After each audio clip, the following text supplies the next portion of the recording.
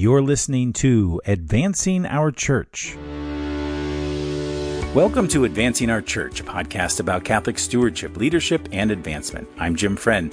I've been away from this podcast for several weeks, and in a moment I'm going to tell you a little bit more about that. But first, I want to share a few thoughts on stewardship and this week's readings.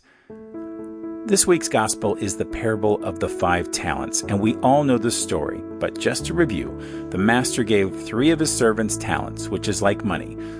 All right, so one servant he gave 5 talents, another he gave 2, and the last he gave 1 talent. Of the first 2 men, the ones who were given the 5 and the 2 talents, they doubled their money, and they invested it, and they brought back a tremendous increase to their master.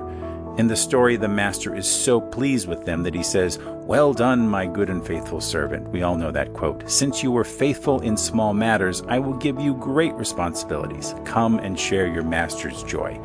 Well, we all want that response, right? But the last man, who was given 1 talent, buried his talent and did nothing with it. He squandered the gift, and he was cast out by the master. He told his master that he was afraid to do something with his talent.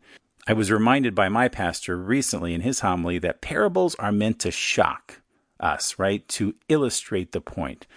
And so it's not about the master casting out his servant, but it's really about sharing our gifts. This reading is a very popular scripture in stewardship because it speaks to the heart of what stewardship is really about. It's using the gifts that God has given to us. The man who had 1 talent is like many of us. We either worry that we don't have something of value to share, or maybe we're in a situation where we're thinking that our talents aren't really needed. Or maybe we think they're needed in one area when really they're needed in a different area. We come in with our own expectations. We come in with our own biases without really praying or listening to what the needs of the situation might be. So I want to tell you a little story. When I was a younger man, at nearly the beginning of my career, I was a youth minister at a couple of different parishes. I had this fantastic job. I worked with high school and middle school students in a couple of parishes in youth ministry. Well, in the early 90s, after my wife and I were married, our priest who was marrying us was being transferred up to the Philadelphia area, and he hired me to be his youth minister.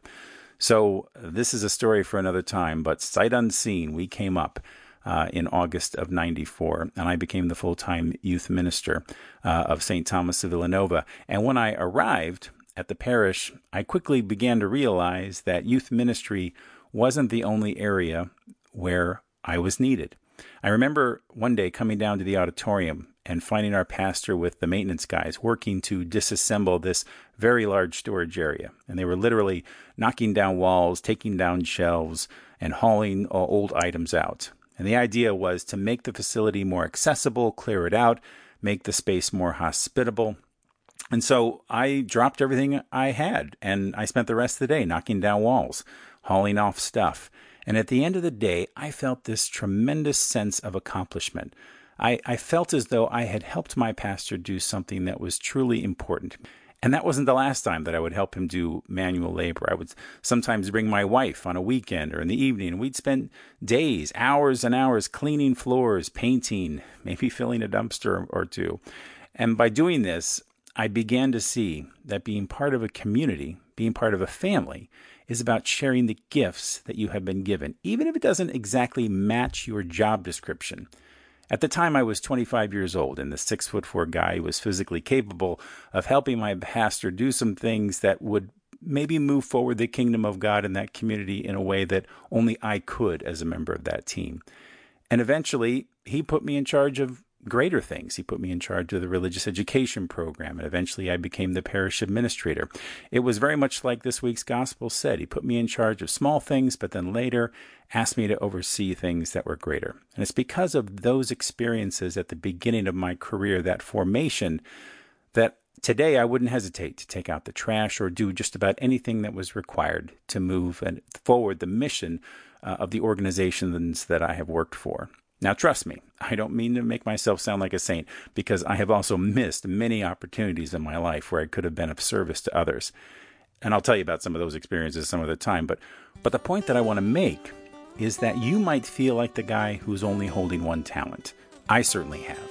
You might feel like that talent doesn't have value, or that you don't have time to share your talents. As we approach this season of Advent, I really want you to pray about the talents you have to share with the church. You might think in your head that you're being called to work in one direction, when God is really presenting you with an opportunity to be of service in another.